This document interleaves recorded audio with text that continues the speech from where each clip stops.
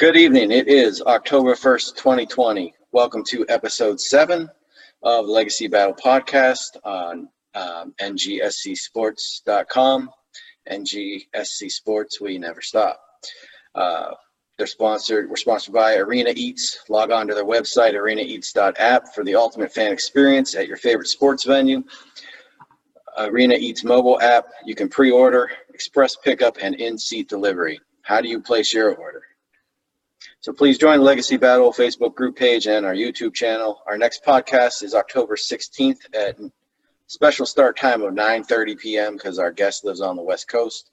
And it's going to be the greatest tennis rivalries. And we'll be joined by Wimbledon and French Open winner Jonathan Stark. You don't want to miss that one. Michael Adams, joined with me always, is Brian King, Brett Ebert, Kevin Adams. And tonight we are joined by a very special guest. He played tight end for 7 years with the Indianapolis Colts, 3 years with the Tampa Bay Buccaneers. He was a member of the 1995 NFL All-Rookie Team, the 1999 All-Pro Team, a Pro Bowler in 2001, and of course in 2003 he won the Super Bowl with the Tampa Bay Buccaneers. He's caught touchdown passes from Peyton Manning, Brad Johnson, Captain Comeback Jim Harbaugh. He's a graduate from the University of Illinois and has some firsthand knowledge about tonight's debate because he played against Penn State in 1994 in what was a really thrilling 35-31 score. So, ladies and gentlemen, please welcome Ken Dilger. So thank you, Ken, for being here. Thank you. Totally excited to have you join in on tonight. So everybody, after the debate, we're going to ask a few questions to talk about Ken's career. Trivia question for a prize will be later in the show. And tonight's debate is who should have been the 1994 NCAA college football national champion, the Penn State Nittany Lions or the Nebraska Cornhuskers? So we're going to jump right into this. We're going to start with the offenses. Ken, we're going to come to you a lot today, but I'm going to start with Brett with the offense. Let's go Penn State first. So we're talking about Penn State. All right, started off there. Well, I mean, what can you say? Penn State probably had one of the most prolific offenses that year. I mean, you look at it, you had two of their top guys go in the top 10, basically picks for the NFL draft that year. And, you know, they were looking and they were having an average margin of victory of around 26 points per win. That was actually one of the highest in the nation that year. And they were scoring 47, just a little over 47 points per game against the teams that they were playing. And I mean, again, some of their schedule, these were not cupcakes they were playing. These were teams who were supposed to be teams that were in the top 25. So, I mean, I'll start off with that and I'll pass it around so I don't talk about too many of the other points somebody might have. Ken, you saw them live. What did you think? They came back. They were down quite a bit in your game, right? Yeah, I think we had a halftime score. I think we were up 28-3 or 31-3, something like that. And the first half, our offense was just going crazy. And our defense, I think, was ranked at one point number 1 in the country that year. We had Simeon Rice, Kevin Hardy, both Butkus Award winners. I think Simeon was. Kevin was number 2. Dana Howard was the year before. And we had a great team offense. We had some firepower, nothing great, not like Penn State. But I'll tell you what, in that second half, we just couldn't stop them. Kenjana Carter, they just kept on coming at us. They were definitely stacked. Mr. Penn State over there, Kevin, I'm sure you're going to keep your bias out of this today, but tell us your impression of Penn State offense. I mean, hands down, they're arguably probably the best offense in the history of Penn State. Kerry Collins was a great quarterback. Went on, into the NFL and had a decent career. Bobby Ingram, great wide receiver, holds the record for most yards at Penn State. And then Ken had mentioned the running back Carter. I mean, those three right there. I mean, that's a pretty three-headed monster coming at you on offense. I mean, they had the number 1 ranked offense in the league that year. They scored over 100 points more total that year than Nebraska did. And they ranked first in points per game. They averaged 47 points per game. That, Right. in itself, right there, I mean, they dominated on the offensive side of the ball. Well, of course, they were 12-0. Kerry Collins, he led in yards per pass. He was 9th in touchdown passes, 3rd in completion percentage. He won the Davey O'Brien, the Maxwell, the Sammy Ball awards. Totally took all the awards pretty much. Kajana Carter was 1st in yards per rush, 2nd in touchdowns, 4th in yards. And then you got not just Bobby Ingram, but Freddie Scott. Freddie Scott was 6th in yards per catch, 11th in TDs, and 11th in yards. And then Bobby Ingram's 14th in yards per reception and 9th in yards. And he won the Bolitnikoff Award that year. And they had 5 All-Americans on that offense. That's a pretty stacked team. Brian, what do you think? One thing that really stands out, I mean, you talked about the quarterback, Collins. Also, Wally Richardson, he eventually went on to the NFL. He was backup quarterback. And then you had 4 really standout running backs who all eventually made it to the NFL, with Kajana Carter, John Whitman, who eventually was a fullback with the Steelers, Mike Archie, and Brian Milne. So, that backfield was just totally stacked. And, it was kind of a pick your poison thing, like you said, because you had Bobby Ingram and you had Freddie Scott. And then you had Kyle Brady, a very good tight end. He could block well and he could receive. And then you had Jeff Hardings on the line, who eventually became a Pro Bowl offensive lineman in the NFL. So on that side of the ball, I mean, you really couldn't find a weakness. They were going to be able to do pretty much what they wanted to against you. If you tried to key on one certain aspect of their game, they weren't going to flinch, because they had so many ways that they could beat you. I did a little research. The entire starting offense from that 1994 Penn State team made it to the NFL, and that includes the 3rd wide receiver and the backup running back and the kicker. That is outstanding. And Ken, I got to ask you about that 3rd wide receiver, because I'm pretty sure you won a Super Bowl with him. Joe Jaravicius. Was the guy had hands? What can you tell me about him? Yeah, Joe was a great teammate of mine in Tampa Bay, and I loved being around him because he was so competitive. I don't know if you guys remember that game in 2003, the first game of the season in Philadelphia, when they Lincoln Financial Field, and he scored a touchdown by tipping the ball to himself and catching it in the corner of the end zone. So, I don't remember Joe that much at Penn State when we were playing him there, but he was a great wide receiver at Penn State and in the pros. Give Let's move on to Nebraska. Their offense, they were 13-0, of course, that year. Brian, we'll start with you. Give us your impressions of them. Well, it starts off with Tommy Frazier. He ended up being the runner-up for the Heisman Trophy the following season. But he did deal with injuries during the season that we're talking about. But while he was in there, he was very, very good. He was able to run the ball. He averaged over 60 rushing yards per game. He had 6 touchdowns in just 4 games, and some of those appearances were abbreviated because of the blood clot that he had. So just starting off with him, he was really good. And then while he was down, Brooke Behringer, he was adequate to run the offense as well. He was able to really, they didn't have the running aspect as much as they had, but man, he could stand there in a pocket. And he could still run the offense and still get things done. Brett? Well, I mean, piggybacking off of that, then you move down the line and you talk about Lawrence Phillips, the running back. I mean, had a massive year that year, averaged, over 6 yards per carry. I think he had something along the lines of like over 1,700 yards rushing. I mean, it was just an amazing year for him. And so, again, they dealt with some of those injuries at quarterback, but they had some guys who really stepped up and helped to really move that team forward that year. Again, you talk about depth. We were just talking about Penn State's depth, and that's something Nebraska had all the way down the line when you look at all the different guys that contributed that year. And Ken, I know you didn't play against them, but I'm sure you were always keeping an eye on what was going on back then. So, what you know anything about that offensive line? I mean, that was one of the best offensive lines in college football history, really.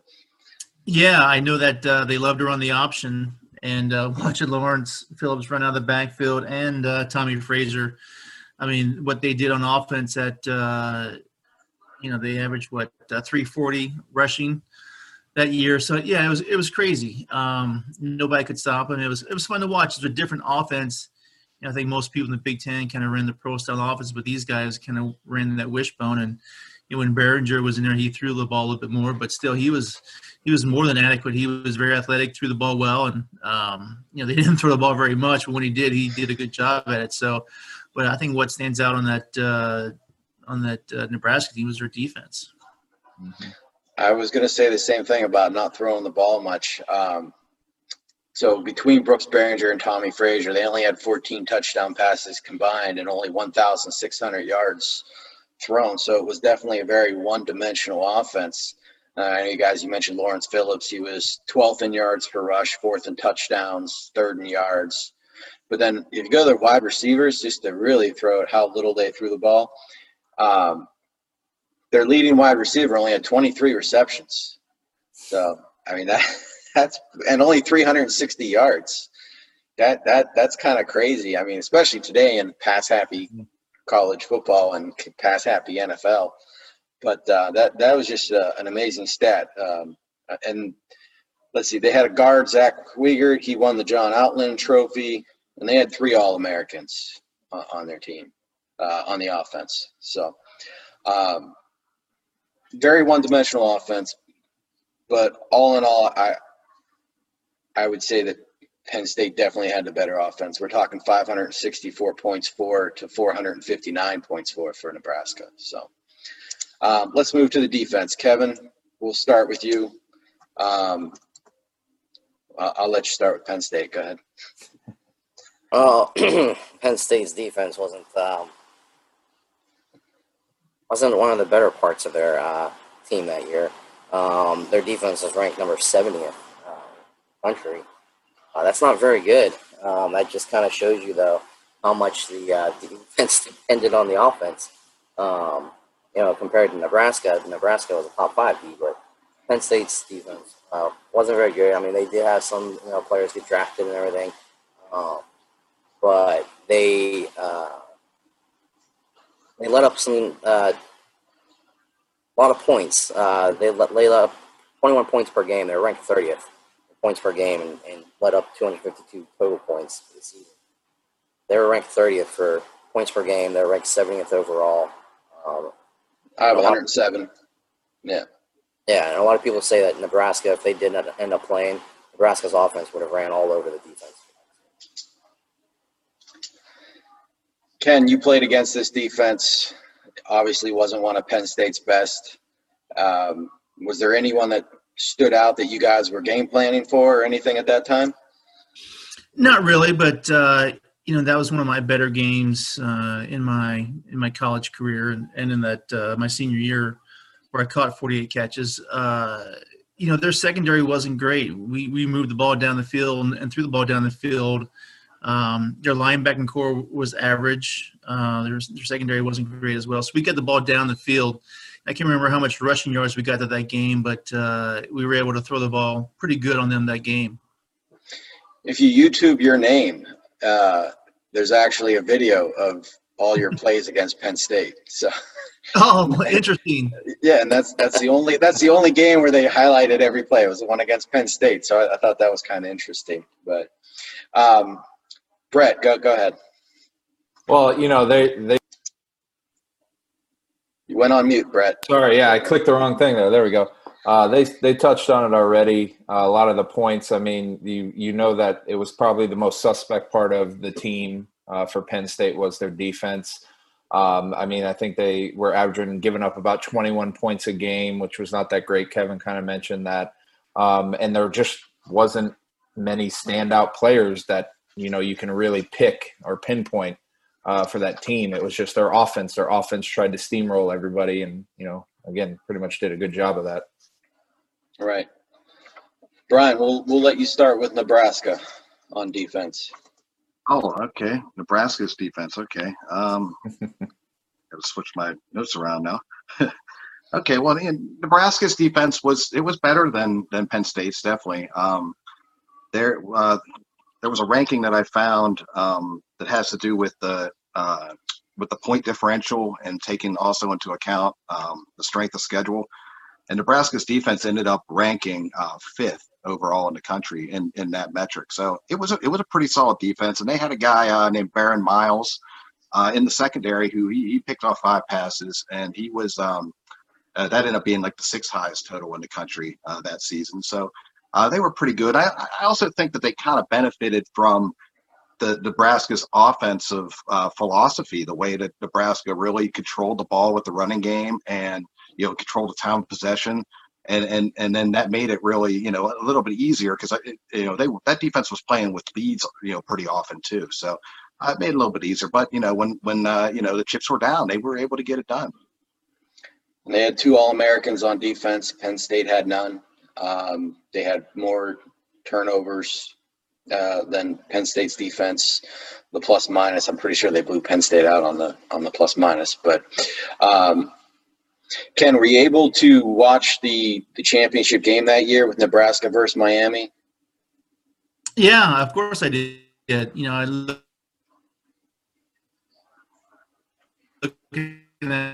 at both sides of the ball. Miami had a ton of talent on that team too. Was a beast for them. Stacked talent. What sticks out for that Miami team is they beat a really good Florida State team that year. So I think Nebraska maybe had a little bit tougher schedule by who they played and who those guys beat as their opponents. Right. Kevin, you got anything you want to add on Nebraska's defense?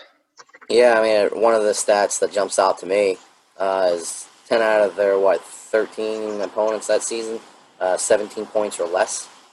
And that was number 3 ranked Miami, number 2 ranked Colorado, number 16 ranked Kansas State, number 13 UCLA is one of the only teams that was actually ranked that put up more than 17 on them. And then the other 2 teams, which I'm very shocked by this though, Pacific California put up 21 against them, and Wyoming put up 32. But they shut out number 24 West Virginia. They held 4 top 25 teams to 17 points or less. That's pretty impressive. I'll give them that for sure. Yeah, I mean, you can say they beat a lot of good teams. We'll get into the schedule here in a little bit. UCLA being 13. I think they finished the year 3-7 or something. So what you start at ranked isn't necessarily where you end ranked. But Brett, we'll let you start out with we'll go into the special teams, and if anybody thinks there's a coaching advantage, because we're talking about 2 Hall of Fame coaches here, then you can bring that up too. Well, that's actually, I was going to jump into the coach thing because that's what I kind of have a little bit more about. I mean, what can you say? 2 Hall of Fame coaches. Multiple national championships for both of them, both in the College Football Hall of Fame. Both something, kind of rare. They stay with teams for a long time. This day and age, you see coaches get turned about in 3 years if they don't perform, different types of things like that.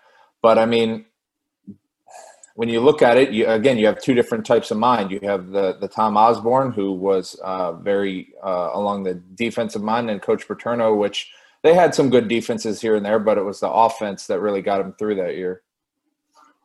Right. Kevin. Yeah, I mean, I remember my senior year, man, at Penn State. I just finished a final, and I was outside on the phone with my mom talking to her. I don't know how the test went. Joe Paterno comes walking up the sidewalk towards me. And it was right after Penn State had beat Florida State in the Orange Bowl. And I got a few minutes to talk to Paterno about that game and just chit chat for a little bit. I mean, hands down, that guy is the best coach ever to walk the college football grounds. He's got over 400 wins. He's got the 2 national titles. He should have had more. don't really know much about Tom Osborne. I mean, yeah, I know he has 3 titles over Joe Paterno. And, I mean, he obviously had great teams. He's won the Big 8 12 times, if I'm not mistaken. Big 12 once. Got Bobby Dodd Coach of the Year, ESPN Coach of the Decade. I mean, they're both 2 great coaches. Paterno coached a lot longer, though, so obviously he's going to have more wins and stuff. But, I mean, hands down, both of them are great coaches. Can't really pick a better one between the 2. Brian, you got any special teams stats or anything for us? I mean, you kind of touched on earlier about Brett Conway. Being an All-American, going to the NFL, as a kicker, and he was ranked. What I have here, he was ranked 7th overall in field goal percentage that season in the nation. So, yeah, Brett Conway could come through. Also notable special teams thing maybe people don't know about. That year, the guy who was doing some of the punting was actually Joe Jurevicius for Penn State. So, Mr. Dilger's, future teammate there was actually punting the ball. So we had that. As far as the coaching, real quick, I took a look and at a couple of very reputable sources. You had ESPN. They did their 150th anniversary list for coaches, and then also I looked at Bleacher Report. They did an all-time list. And in both cases, they had Tom Osborne ahead. The 150th anniversary had Osborne at number 4, Joe Paterno at number 7, and the Bleacher Report had Osborne at 3 and Joe Paterno at 4. But, I mean, they're very equal, both legends for sure. We'll get into more later about the adversity that each one faced during this particular season. But yeah, I mean, it's pretty much a toss-up when it comes to these 2 coaches. On the special teams, I'll just throw this in. Conway was 62 for 63 on extra points that year and 10 for 12 on field goals. We move over to Nebraska. Most of their kicking was done by Tom Sealer. He was 40 for 42 on the extra points, so pretty close. 4 for 6 on the field goals.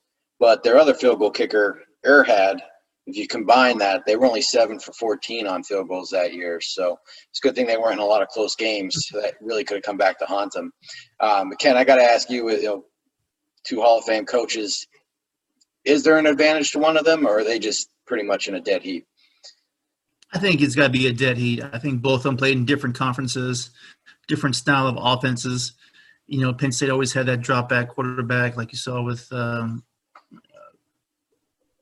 what they had, Kerry Collins. Penn State kind of hung their hat on the option. I think they had different athletes and different style of game, but I think both styles, no matter what you agree with, whether you like it or not, they both won. They both won, big, some big games, in the history of college football. So, I was never a big fan of the option offense, but just growing up in Big Ten country, you always watch the pro styles from all across the Big Ten and the quarterbacks from Harbaugh to, Brady and all those great guys there. So I was always a big fan of the pro style in the game there, but, both had great success. Absolutely. Just one last note on the special teams. We talked more about the coaches. Penn State, they had Mike Archie. He was averaging 21.8 yards on kick returns and 11.5 on punt returns. And then you got Damian Benning over at Nebraska. He was averaging 25.7 on kick returns. And then Kareem Moss was doing the punt returns at 7.5. So that's kind of a split on that as far as the returns go. But all right, so before we move into the schedule, I just need to remind everybody to check out Arena Eats. Log on to their website, arenaeats.app, for the ultimate fan experience at your favorite sports venue. Arena Eats mobile app, pre-order, express pickup, and in-seat delivery. How do you place your order? All right, so let's move on to I know we talked about it a little bit already, the competition for each team. Brett, how about Penn State? What do you got on their competition? Well, I mean, you could argue that by the end of the season or so, that Penn State had a little bit more difficult schedule, even though when you look at it, Penn State only played 4 top 25 teams at the time that the schedule came out. Again, it all, like you said, depends on where the team ends than where you begin the season. But again, when you look at their schedule, and then you look at their average margin of victory and things like that, you can say no matter who they played, they handled their business and what they had to do. Again, they had USC, they had at Michigan, which was a massive game. They had Ohio State, obviously, and then, number 12 Oregon in the Rose Bowl. And what can you say? They handled their closest game actually was against Illinois. Interestingly enough, that was the only game where they didn't win by at least 7 points. So, that's looking at their schedule. Kevin, go ahead. Yeah, so, just to touch a little bit more on that, like the overall rankings of their schedule, Penn State was actually ranked eighth toughest schedule that year, and Nebraska was ranked 40th. And you touched on the margin of victory. Penn State does have a better margin of victory against their opponents that year, and also the conference strength too. The Big Ten that year was actually the first ranked conference, and the Big Eight was actually ranked 4th for conference strength. So Penn State, yeah, they might not have played as many ranked teams, but it doesn't mean that the other teams that they faced weren't decent or weren't good. They still played overall a lot more better teams and a tougher schedule that year than Nebraska did, and by a good margin, 8th to 40th. Ken, you lived the Big Ten that year. What was that like? What teams were you guys looking like this is going to be really hard to play against? Looking at the schedules for Penn State, that year I thought the whole Big Ten conference as a whole was down. Penn State beat Ohio State team that went 9-4, I think, and we beat Ohio State again and had a close game versus Michigan. So, from top to bottom, Big Ten only had 3 ranked teams and kind of blew everybody out. Michigan State wasn't very good that year either. So it's kind of shocked me when I heard you guys' stats about the Big Ten number 1 conference strength in conference compared to the Big Eight. But you still got to win close games, and Penn State did that very well. They blew a lot of good teams out, but I wouldn't call a lot of the Big Ten games that year great teams that year. The win percentage for the teams that Penn State played that year was .518, so that's not too bad. Nebraska's was only .510, so Penn State did have a little bit harder of a schedule. Brian, why don't you dig into Nebraska's schedule there for us? Okay, well, Nebraska, they started off with they had the kickoff classic against West Virginia. West Virginia team eventually played in the bowl game, and they shut them out 31-0. So that was a really good one there. They ended up playing really 7 teams, if you count Miami, 7 teams that played in bowl games that year. So you had West Virginia, you had Texas Tech, you had Kansas State, Colorado, you had Oklahoma, and then of course you had Miami. So their competition was pretty tough. I especially want to circle and highlight the Colorado game, because the Colorado game, they go against Rashaan Salaam, who ended up being a Heisman Trophy winner. They were able to handle him. They only allowed 7 points in the game. This is a team that ended up being number 3 overall. They won Fiesta Bowl. And, they also had, an All-American with Westbrook on that team too. So, they were, and Cordell Stewart was a very good quarterback. So they were able to, to rise above some pretty significant competition. A lot of Pittsburgh fans might disagree with you on that Cordell Stewart comment, but 3 of us are from Pittsburgh originally. So it's amazing you brought up Rashaan Salaam. That is the 3 top running backs pretty much that year. You got Salaam, Kajana Carter, and Lawrence Phillips. None of them really did a lot in the NFL. That's very surprising to see that. I forgot all about Salaam. I'm getting old. Yes, he actually just passed away here about maybe a year and a half or 2 years ago. But, I heard that. Okay. Ken, anything you want to say about Nebraska? I thought their schedule was solid. It wasn't great. Like I said, the Big Eight that year wasn't great, but what they did versus a very good Colorado team. I watched that team all season long, just because they were always on the later games after our games. Seems like Illinois games were always on at noon Eastern time, 11 o'clock Central. So you had a lot of time to sit back and watch some of those games. And some of my guys at the Colts were from Colorado and Penn State and even Nebraska too. So get to kind of see what their background was. But, what Nebraska did versus Colorado and Miami were probably the two things that kind of stuck out with me. Okay. All right, let's talk about the 95 draft. Ken, you were drafted in 95, correct? Correct. Right, that's what I thought. Okay, yeah. Kevin, Penn State 95 draft. What do you got on that? Well, I know they had 5 players drafted that year. Most notably, Kerry Collins. I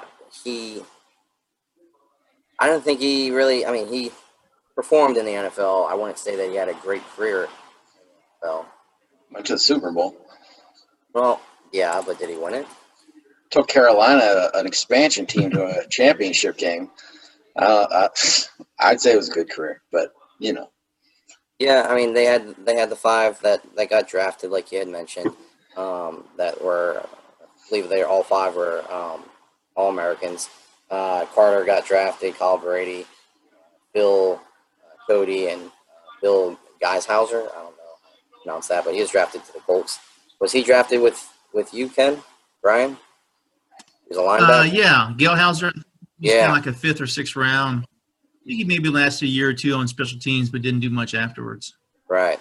So, Kerry Collins was the most successful out of the 5 that got drafted. And, like you said, he did go to the Super Bowl, but none of them were really successful and, really did anything in the NFL. Wow, I totally disagree with that, but I'm going to let some other people make their points first. Go ahead, Brett. Well, just to touch on Kevin's point, the thing that was surprising with it too, when you look at Penn State and where they finished with those 5 that were drafted, again, I mentioned it kind of earlier, that you had 3 of them that were chosen within the top 10 picks of the draft that year, which that's just almost unheard of from a single team. So that's another thing that kind of you can debate with what we're debating tonight about the legacy of the 94 and who should be the champion. And again, 2 of those top 10s, they were both Heisman Trophy finalists. Again, another unusual thing that you don't really see nowadays, 2 players from the same team being up there and being finalists. Not only that, they had 3 in the top 15. And Bobby Ingram had a very good career. He wasn't drafted in 95. Oh, that's true. Good point. Good point. All right. Yeah, you got me on that. All right. Well, he was on the team, though, so there you go. But, okay. Brian, tell us about Nebraska's side. The story starts with with Lawrence Phillips, and and that was really a tragic story because he really had a lot of off the field problems. But when he first came out, he was thought very highly of. He was thought so highly of the Rams that they dealt Jerome Bettis to the Steelers on draft day, in order to make room for Phillips. So, they really thought that he was going to be, a guy to build their entire franchise around. That changed history. Wow. It really did. Yeah. And if there's any LA Rams out there, hey, thanks. But but still, like I said, he was thought that, he was, they really felt he could be a building block for that team. And that just goes to show, the level of admiration he had at that point.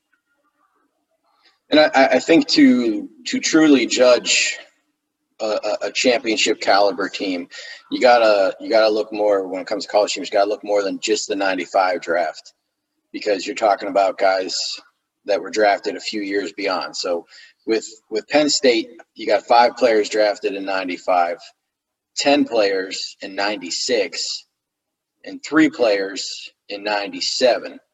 And 7 of those total were first or second rounders. And those were all people that were playing on the championship team. And then you move over to the Nebraska side, In 95, they had 7 players drafted, no first rounders.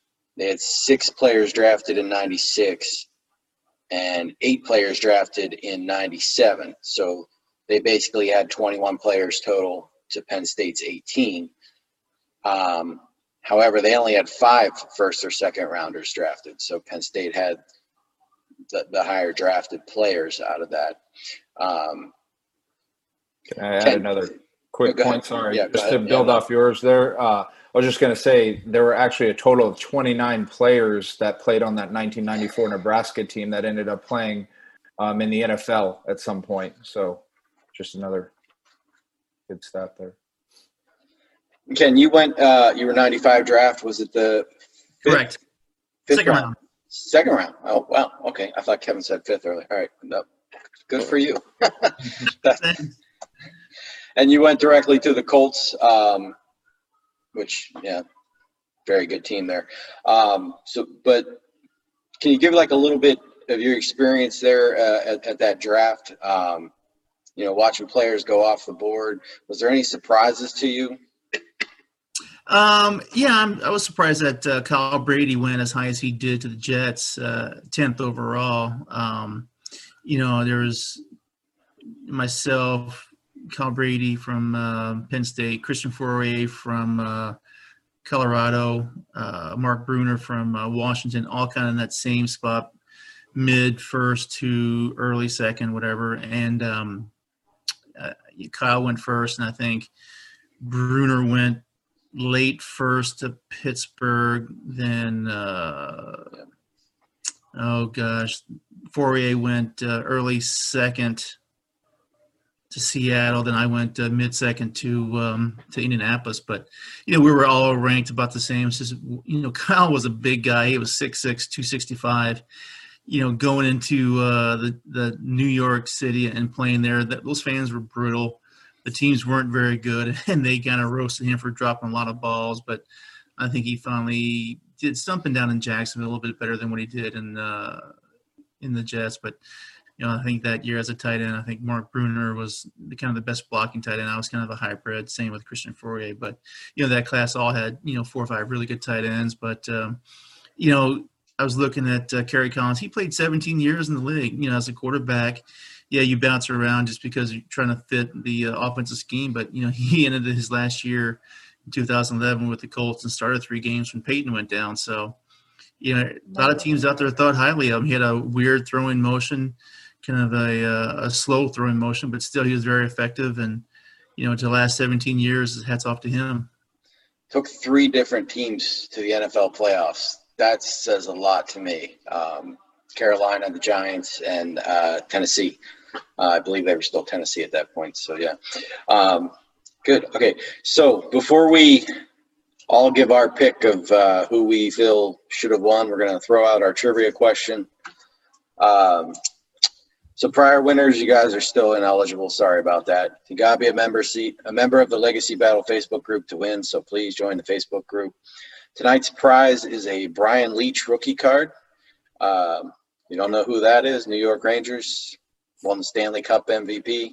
Everybody thinks it was Mark Messier. No, it was Brian Leach. So here's your question. You got to, as always, answer all parts of the question. Put it in the comments section. In the movie Space Jam, what score did Michael Jordan get on the golf hole he was sucked down by Bugs Bunny? And what score did Bill Murray and Larry Bird give themselves? And what was the reason they gave it to themselves? So just throw your answers in that comment section, and we'll get the prize mailed out to you, whoever gets all 3 of those.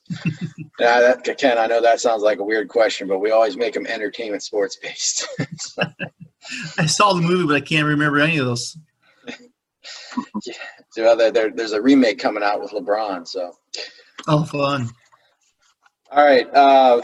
Brett, you're in the top corner. So who are you going with and why? Penn State or Nebraska? Okay. Well, to dig into a little of the controversy real quick that year, I think it was all about the Bowl Coalition. The reason that Penn State didn't even have the opportunity to really be considered a champion is because the Rose Bowl always placed the Big Ten winner against the Pac-12 conference winner, and they didn't even get considered the Rose Bowl as part of the, the bowls that the champion could play in. Another part that's interesting about this year is, with Penn State, they if they would have been a little bit more flashy, because Joe Paterno, being the quality coach he was, didn't try to always run up the score. There were many games where he actually sat his starters in the fourth quarter because they already had a big lead. And a specific game that stands out, and why this is interesting, is the game against Indiana. He called off, the Dogs against Indiana, and the score ended up being way closer than it should have been at the end because the starters weren't in. And the polls that week specifically, because a lot of the pollsters who vote don't watch all the games necessarily, transferred 6 first-place votes to Nebraska simply because of how close the score was. And it was confirmed that a couple of those people who voted didn't even watch the game. They just looked at the final score. So I just had to add that in because those points were kind of interesting to me. But once everything's all said and done, when you look at the legacy, when you look at the stats, when you look at the players that were drafted, the Heisman finalists, anything you want to look at, I have to go with Penn State tonight. Okay. I think they should have been national champion. Kevin, I'd come to you next, but I probably know where you're going. So let's go to Brian next. When you look at the stories of each of these seasons, Penn State pretty much rolled, through their season without too much adversity, really. I mean, there was a few things here and there, but for the most part, they pretty much rolled through. When I look at Nebraska, I think of, okay, they were rolling too, and then Tommy Frazier goes down. The most important part of their offense. He goes down after the third game, and then now, you would think, oh, maybe this season's ruined. We got to go to the backup quarterback. What's going to happen? And they even had to change the nuances of their offense a bit, for the next guy. And so they didn't really miss a beat. I mean, they had a bit of a hiccup against Wyoming. That game was a little closer than it should have been. And then after that, they end up with 6 games that they give up, single digits. And then, of course, when they get Miami, the big story was about, Nebraska not really being able to close the deal. They had lost to Miami the season before. And, they get Miami, I know the whole Bowl Coalition thing, but you can't control who you're playing, and they beat who was necessary for them to beat, whoever was on their schedule, they beat them. They did what they had to do. And I don't see any reason why that they shouldn't be the national champions. Okay. Kevin. So, Penn State, they had 7 total undefeated seasons up to that point, and have basically gotten snubbed all but 2 of those seasons. And one was in 1912, before any of the people that were voting then, and the other one was in 1986. They were new to the Big Ten. Nobody liked them in the Big Ten. Nobody wanted them in the Big Ten. If you look at the map of the voting, majority of the Big Ten conference, they didn't even vote for Penn State. You would think that the Big Ten area would vote for a team that's in their conference to show, like, hey, this is our conference, this is how good we are. But no, they didn't. All 4 votes from Ohio voted against Penn State and voted for Nebraska. Nebraska ended up winning the voting, like 51.5 first-place votes to Penn State's 10.5 first-place votes. It just wasn't in the cards that year for Penn State. Many speculated that this could have played a role in snubbing Joe Paterno of his final undefeated squad at the championship at that point. A lot of people said, Joe Paterno already had 2, Tom didn't have any yet, so they kind of did a pity vote for him. Penn State's defense was weak, but their offense was too much to handle. And if going into the finals and that at the end of the season, Nebraska didn't have their star quarterback or anything, I don't think their offense would have made that big of a difference to overcome Penn State's offense to beat Penn State. So I am going with my alma mater, Penn State. Oh, there's the biggest shock in 7 episodes. You picking Penn State. Oh, my goodness. Well, I'm going to go next, and Ken, the pressure's going to be on you because I'm going Nebraska, and here's why. Okay, Penn State had miraculous year, maybe the best year they've ever had in college football history. But to judge a team, I look at it, what did they do the year prior and the year after? That tells me how good every player was. So the previous year, Penn State was 10-2. And the year before, they went 12-0. They were 10-2. And then the year after, they were 9-3. And if I go over to Nebraska, the year before, they're 11-1. And then the year after, they're undefeated again at 12-0.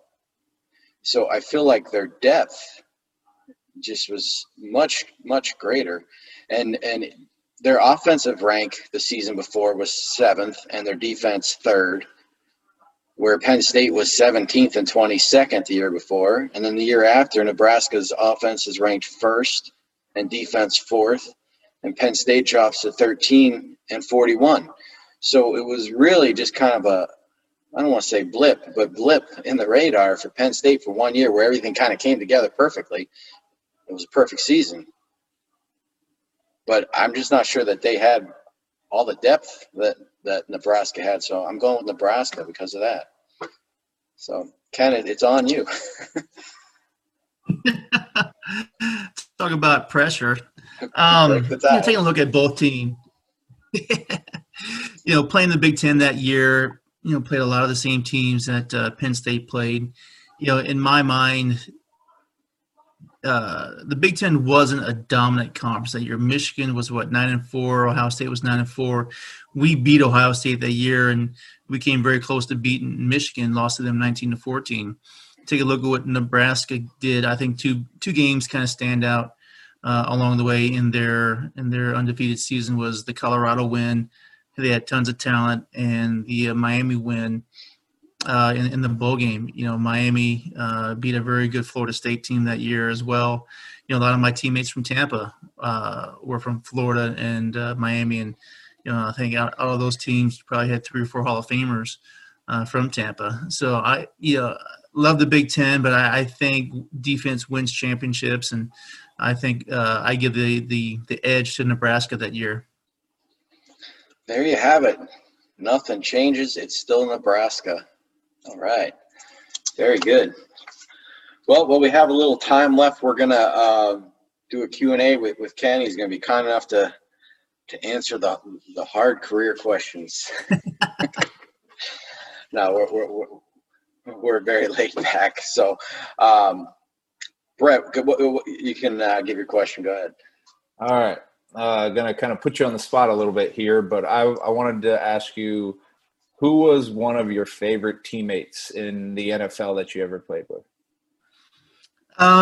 Boy, that's tough. In Indianapolis, you kind of went through kind of a transition. First 2 or 3 years there, it's kind of an older group with Harbaugh, Marshall Faulk, a lot of older guys. Will Wolford was on that team as well. Kirk Loudermilk from went to Ohio State, and then Peyton comes in '97. Kind of at 3 years into the league, or 4 years into with him, I was kind of one of the older guys on that Colts team. So, from that Colts team, I still have a lot of friends. Adam Meadows, still talk to Peyton, and so forth. And going down to Tampa, I was kind of coming in as an older guy to helping out the offense, but there's so many great guys down there. Like you said, Joe Jurevicius, he was my roommate on the road that year. We won the Super Bowl, and I don't know if you guys remember this. He was dealing with a child that was born with some very rare disease. I think it ended up passing away about 2 months later in mid-January, December after the Super Bowl. And I remember that he was kind of worn out from traveling and dealing with that situation. But, Joe stands out. Brad Johnson stands out. We do some Zoom calls every now and then. Those guys get on. Mike Allstott was a good friend of mine down there as well. And so those are the kind of guys that kind of stand out in both teams. All right. Thank you. Ken, I had posted on our group page the YouTube video of your touchdown pass to Marvin Harrison. Yeah. So I got to ask you, I know you played quarterback in high school. Who told you, like, how did that come about that all of a sudden you're in college and you're a tight end? How did that come about? And how was the adjustment? So I grew up in southern Indiana in a very small town of about 300 people. And so my high school was consolidated. So there's probably 12 or 13 small towns in a consolidated high school. And we were very competitive in all sports. And Jay Cutler went to my high school as well years ago. And so I grew into be 6'5", 215. And back then we didn't have a weight program. We had very little weights and running in the summertime, maybe a couple of days a week, nothing like they have now. You know, I played 3 sports, football, basketball, and baseball. And so I kind of grew into the position, played, you know, running back and quarterback ever since the 6th grade and just kind of, you know, fell in love with it. And so when I was being recruited, it was mostly the MAC schools. Not many people went down to the southwest corner of the state. And so when John Makovic went to Illinois, University of Evansville had just disbanded their football team, and their head coach went to Illinois as recruiting coordinator, and his name was Randy Rogers. And so he wanted to get some kids from the southwest portion of the state because it's only a 3 or 3.5 hour drive to Champaign. So I went there because that was the only Big Ten offer I had. Kevin Hardy went there, had a great career, and some other kids who kind of bounced around Illinois as well. So, and so in college, I just kind of started growing, started filling out, started gaining 10, 15 pounds that first semester. And when I went there, Jeff George had just left. So there was 2 senior quarterbacks coming in, or junior quarterbacks, Jason Verduzco and Jeff Kinney. And that senior year, when I was there as a freshman, they had 2 senior tight ends, Jeff Finke and Frank Hartley. And after they had gone, there was only 2 freshman tight ends. So I felt I just wanted to play no matter what position. And I just felt that it was easier for me to switch to tight end and play earlier than sit behind 2 other quarterbacks who were going to be juniors at the time and play a lot earlier than what I imagined. It worked out well. It did. It really did. Kevin, go ahead. Yeah, actually, you kind of touched base on what I was going to ask you a little bit. I was going to ask you kind of how did you end up going to Illinois, and what were some of the other schools that gave you offers? Yeah, like I said, a lot of the MAC schools, Ball State. I think I came down between Illinois, Ball State, Indiana State. I did take a visit to Morehead State in the summertime. Toledo, Miami of Ohio wanted me to come visit, but at that point, I knew I just wanted to stay close to home, and I came down between Ball State and Illinois, and I just felt that if I was going to make a chance or take a chance to play in college, why not go to the Big Ten, get a scholarship, and at least get a really good education. Brian. Yeah, first off, Ken, I just want to say, hey, thanks for coming on to the show. This is really awesome to be able to talk to you. My question for you is, you were NFL tight end for 10 years. With that position, when you're receiving, you have linebackers covering you have safeties, a variety of different defensive players can scheme against you. Which players that you lined up against really stand out as like the toughest competition that you ever had? Well, I got to go back to the old school AFC East when we were playing Buffalo and the Jets and Miami, New England. Going into all those stadiums was just hard, and Buffalo they all had great defenses. I mean, going against one of the guys that I always kind of measure myself against as a blocker was Bryce Paup from Buffalo. Kind of a nobody really knew about him. I think he came out of South Dakota or North Dakota and had a great career at Buffalo. But, all those outside linebackers in the AFC East, Roman Pfeiffer,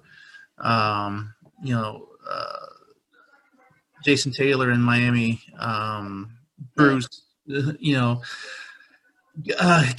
all the names are still there. So all the AFC East guys were tough. And, I was always a blocking tight end and a receiving tight end. But so I loved to block, and, the safeties in the AFC East were tough as well. But, Ty Law from New England kind of stands out as well. So the whole AFC East was just an old great conference. We've battled many. I think we took New England, or no, we took Buffalo. We beat them on a Monday Night Football 10-6. So that was just kind of the black and blue division from the old school that we did years ago. But Buffalo, Bryce Pop, Phil Hansen was another defensive end that always gave me fits, and it was always a great time to block those guys.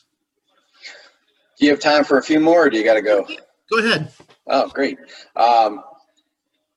Give me your high-low from your NFL time.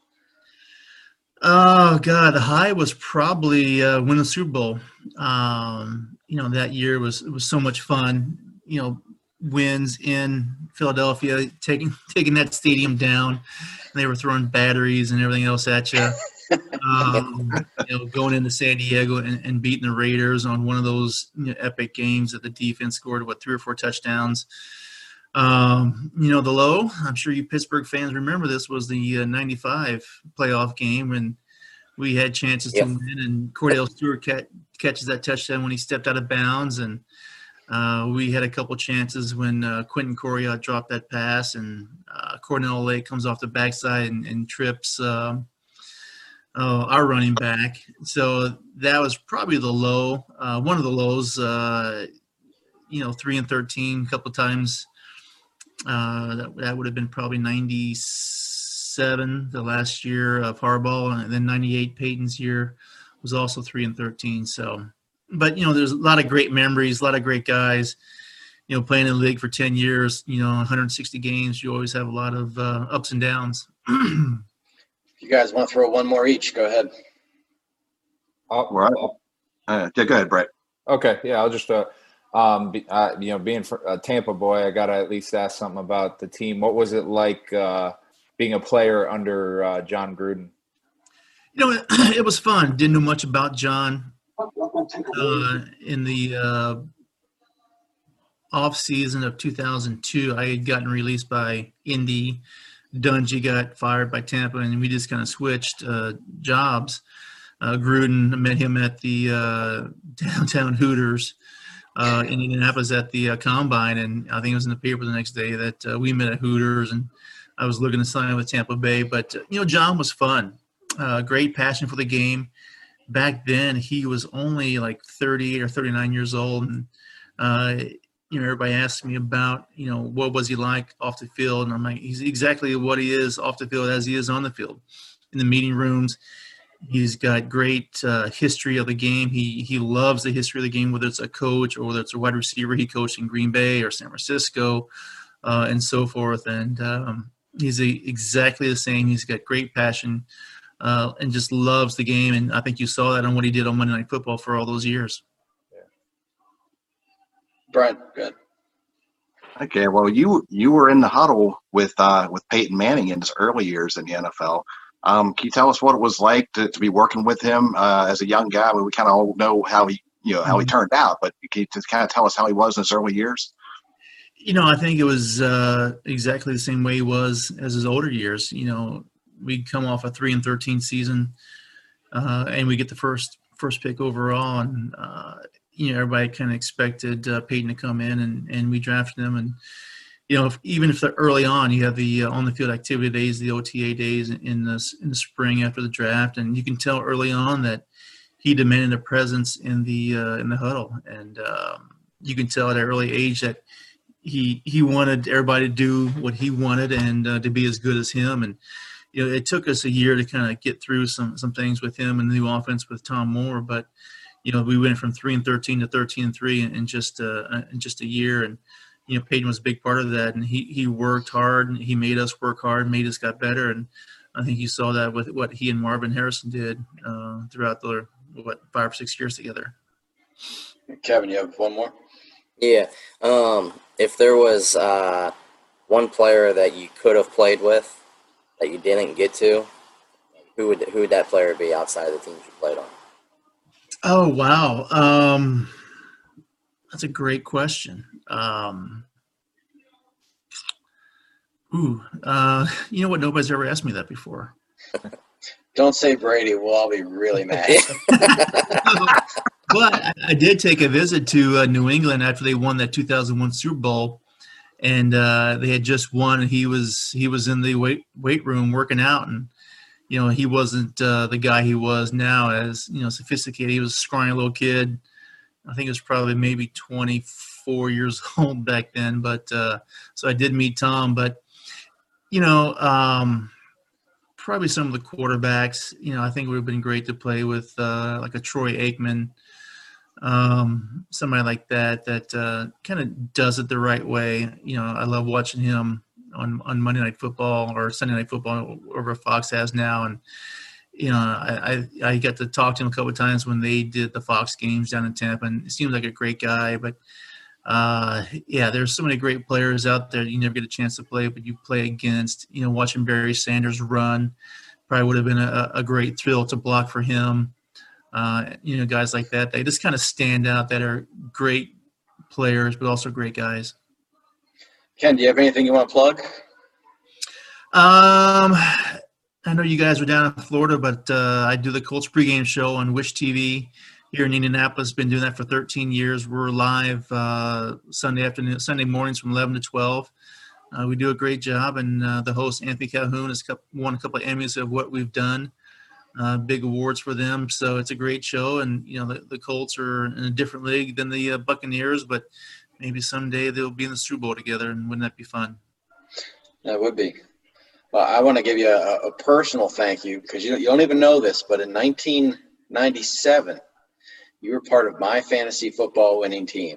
Now, it could have been because Barry Sanders went for 2,000 yards that year, and he was on my team. But you were a part of it, so.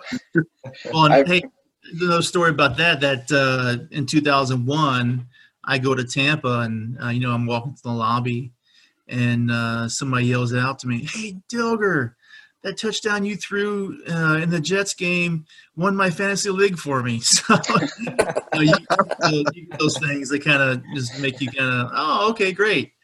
So yeah, that was fun. Do you play fantasy? I've picked it up the last couple of years. My son is 18, and the last couple of years we've gotten into a couple leagues.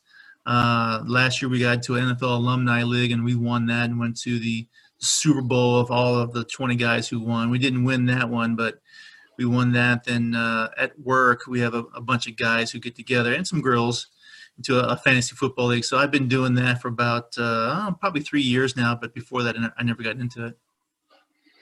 Anybody else have anything? Yeah, I got one more question. As you look around the league now, is there any players out there that you say that really remind you of you? Like, is there like another sort of Ken Dilger out there? The game has changed so much. It's more of a passing game to the tight ends, and those guys are so athletic now. Like Kittle from San Francisco, he's just a beast. Andrews from Baltimore does a good job. Travis Kelce. I think in my mind, in the last probably 20 years, he and Tony Gonzalez were probably the top two tight ends I've seen come along. But it doesn't say that there hasn't been other guys. Witten from Dallas has done a great job for a long, long time, and his longevity has done a great job. But to say is there one that kind of reminds me of me? It's hard to say, because I was such a fan of blocking. I enjoyed blocking. I know there's some tight ends out there that just block, but I think it's such a specialized league now in the tight end position. Not to say that Kelce or a Greg Olsen or Kittle doesn't block. It's just more of they're out there to catch balls, and they do a great job at it. Kevin, you had one last one? Well, it's not football related or anything like that, but one of my buddies has family up in Indiana, and he was like, "You gotta ask him about the banana bread." And I was like, "What are you talking about?" He's like, "I'm telling you, they have amazing banana bread up there."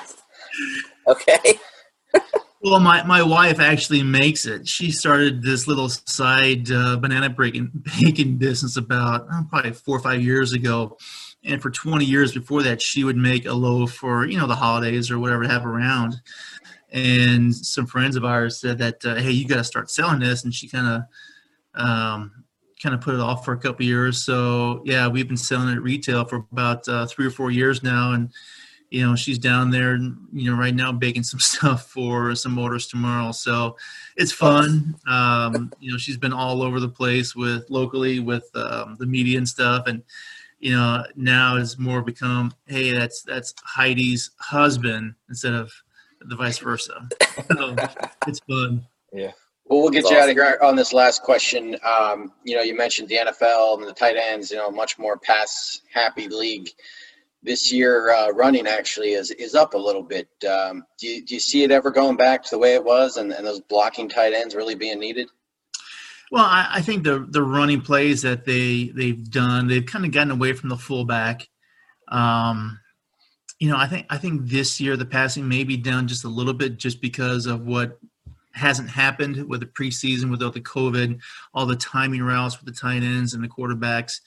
I can't think of how many quarterbacks have switched teams. You got Tom Brady, you've got the New England quarterback Newton, you've got Bridgewater in Carolina, you've got new ones all across the league now. So maybe that has kind of played a part into the running game, and a lot of injuries have come with guys running around the corner. So it's one of those league years that may change, but eventually it'll get back to the pass happy game again.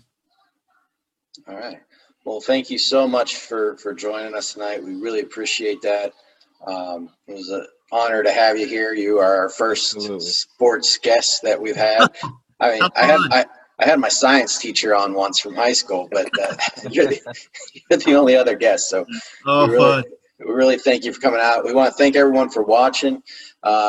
Reminder to check out ngscsports.com and Arena Eats. Log on to the website, arenaeats.app, for the ultimate fan experience at your favorite sports venue.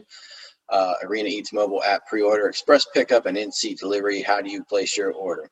So we will see everyone on October 16th. Special start time 9:30. Hopefully Facebook Live will be working that night. We'll see. And that's for with Wimbledon and French Open winner Jonathan Stark for the greatest tennis rivalries. So thank you, everyone. Have a wonderful night. Thank you, Ken. Thanks, Ken. Yeah. God bless.